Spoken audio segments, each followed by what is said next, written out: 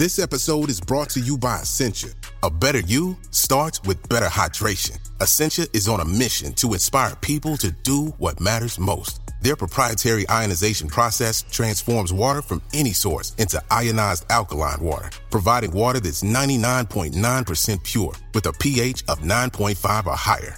Essentia Overachieving H2O, the #1 ionized alkaline water. Shop now.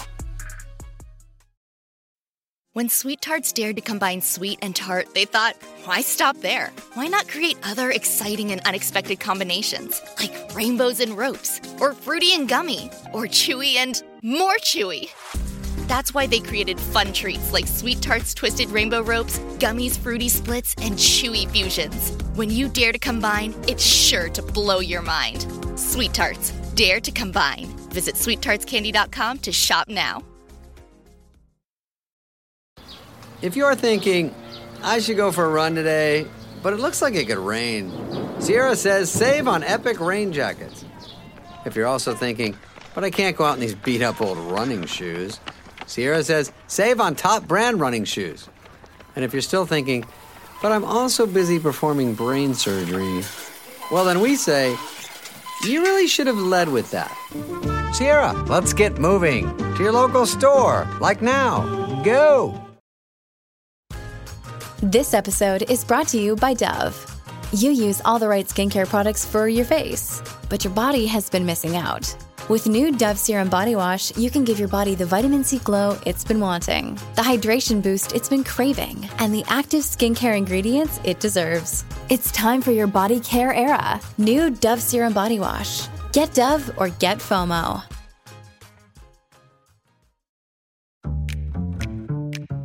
Hello and welcome again to the Smart TV podcast from Radio Times.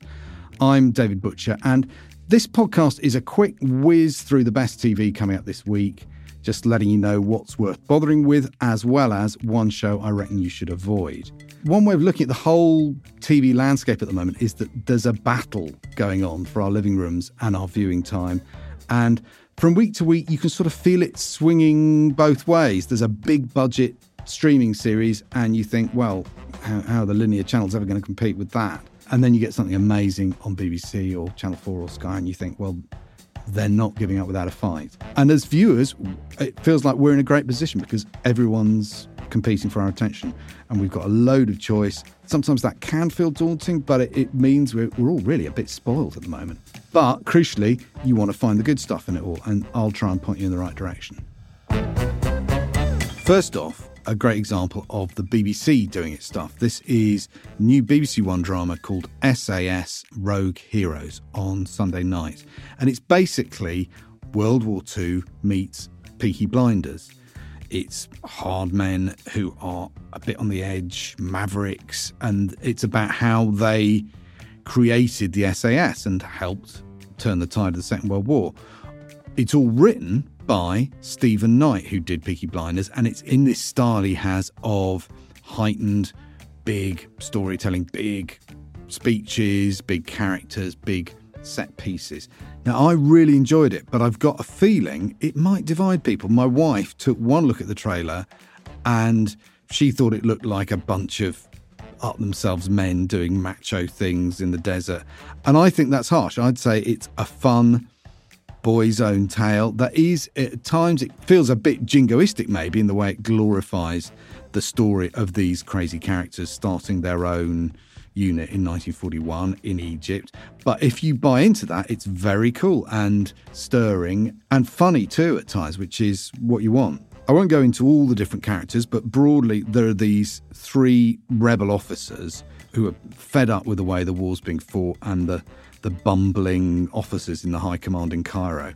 So they come together to do it their way. It's a bit like a Western. It's sort of like Magnificent Seven Regiment. And also, actually, it reminded me of one of my favourite war films called Kelly's Heroes, but very British and quirky and with Dominic West turning up in drag and everybody's drunk all the time and there's mad set pieces and these bursts of AC/DC on the soundtrack that really work very well. It's great fun. That's SAS Rogue Heroes, Sunday night on BBC One. It's a blast in every sense.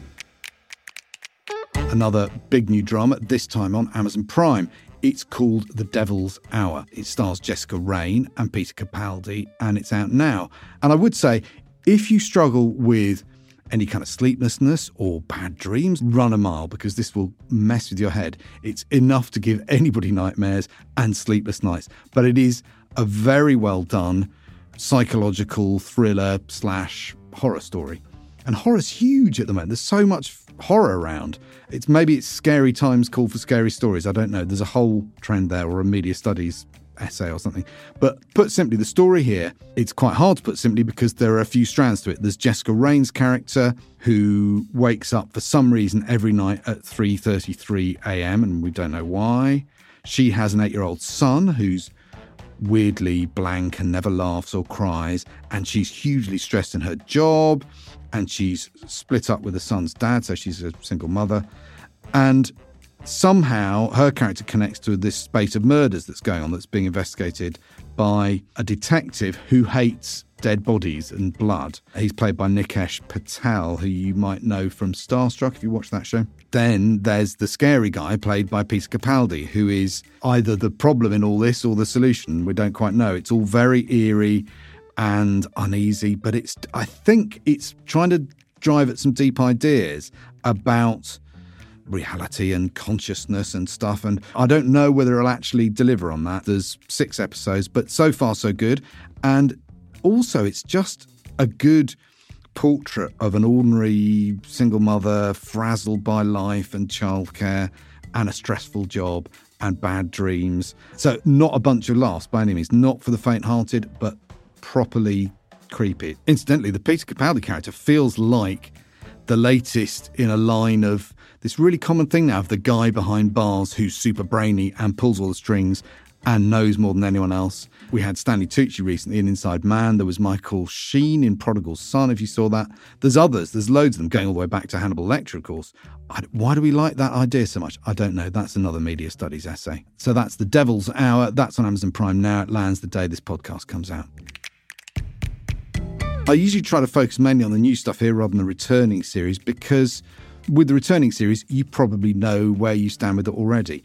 But this next thing is kind of new, kind of returning. It's the second series of The White Lotus on Sky Atlantic on Monday, but with a new cast and a new setting. And it's a wonderful show. The first series won loads of awards and acclaim. People loved it. I loved it. It was very sharp, saucy satire about a beautiful holiday resort in Hawaii with loads of super rich characters who are all unhappy in various ways and really messed up. And for series 2, we've moved to Sicily, and it's the same kind of deal. This gorgeous hotel, incredible luxury and beauty and loveliness on the surface, but a lot of ugliness and pain underneath. So we meet a fresh bunch of very well-heeled American holidaymakers who are so sharply drawn by the script, and it's an amazing cast. I said they were all new. In fact, there are 2 we know already from series 1. The Jennifer Coolidge character, who's this needy, kooky heiress. She's back, as is the guy she hooked up with in series 1, who's now her husband. Plus, she has a miserable PA now. And as with the first series, we know from the start that someone dies by the end of the week. But who is it and why? And that's the kind of question running in the background. It's sort of a bit like Death in Paradise, but with a massive budget and a genius writer. It's written and directed by a guy called Mike White, who's so good at just slicing his characters apart, but in a very entertaining way. Wonderful cast, as I say, including Michael Imperioli, who played Christopher in The Sopranos. It's good to see him again. I'd say even if the first series passed you by, don't worry, jump in here, it won't matter. You can always watch series 1 later. So that's The White Lotus. The second series starts on Sky Atlantic on Monday.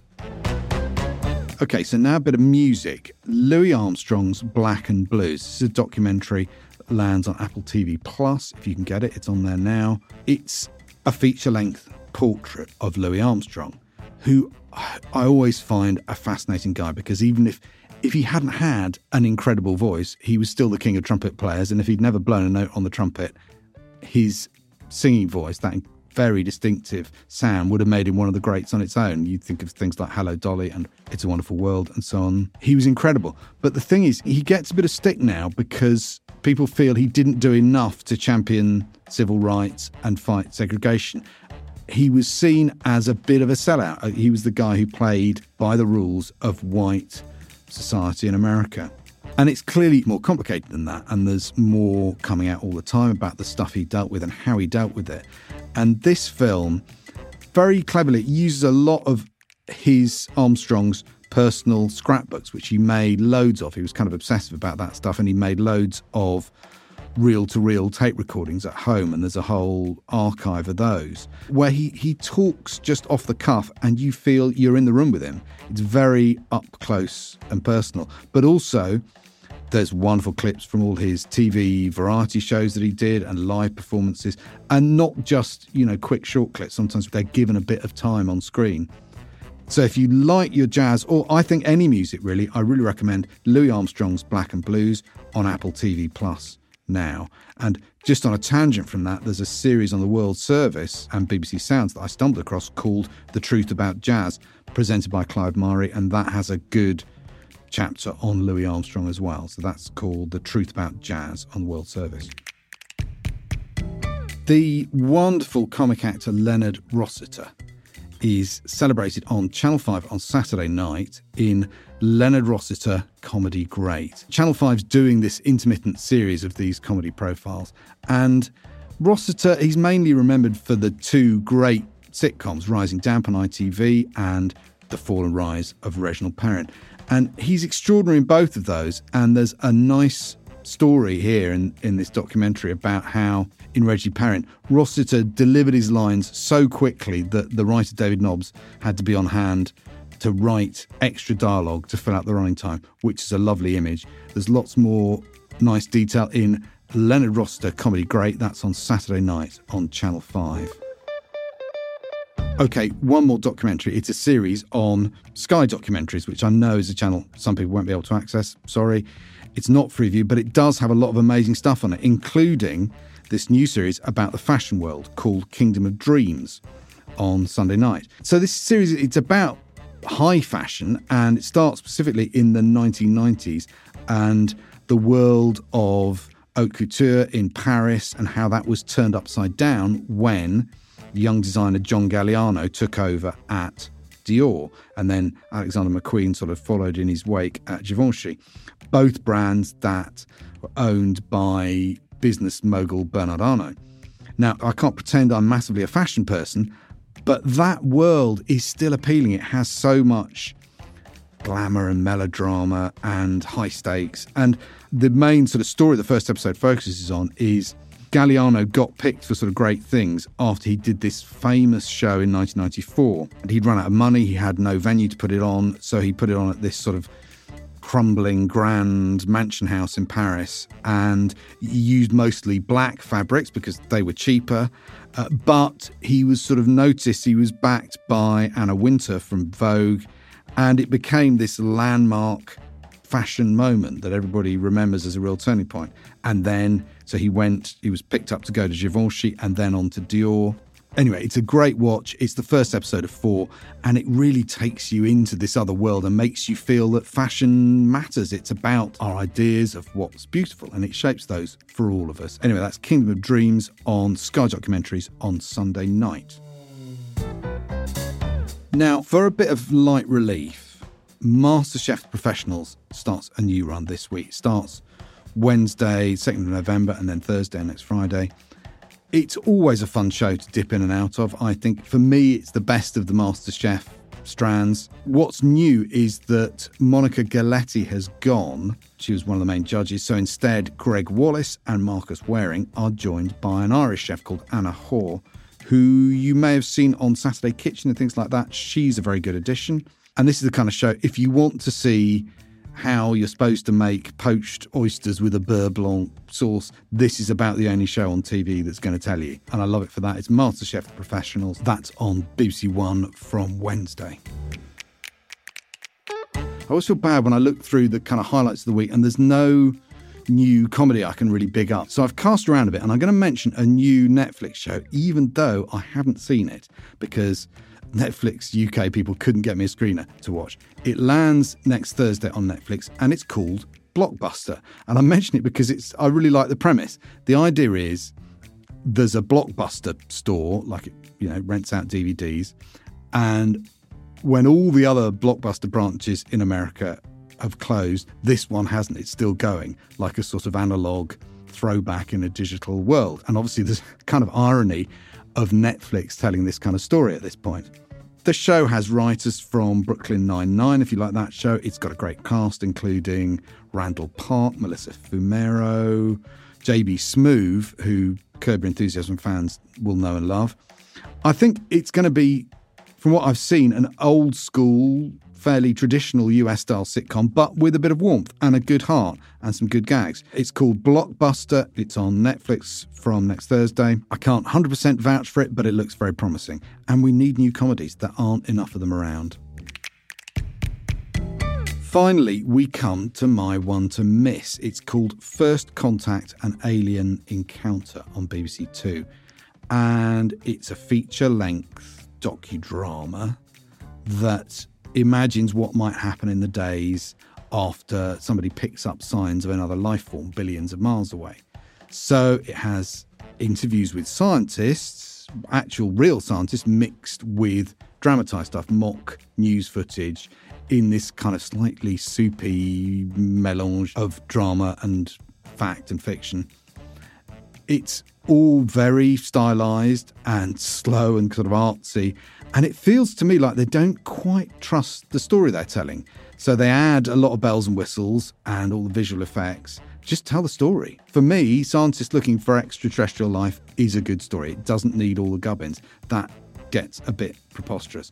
But it does happen at the BBC that they seem to lose their nerve a bit with straight-ahead science subjects. It's like they think it's all a bit scary or nerdy or weird, and it needn't be. Anyway, that's First Contact, Alien Encounter. I won't tell you when it's on because you don't need to watch it. That's all for this week. Thank you very much for listening and sticking with me all the way. I hope something I've talked about takes your fancy. You can find more details of any of the programmes, of course, in Radio Times, the actual printed magazine, or on our website, which is radiotimes.com. I'm David Butcher. I'll be back with more highlights next week. Until then, bye for now and happy viewing.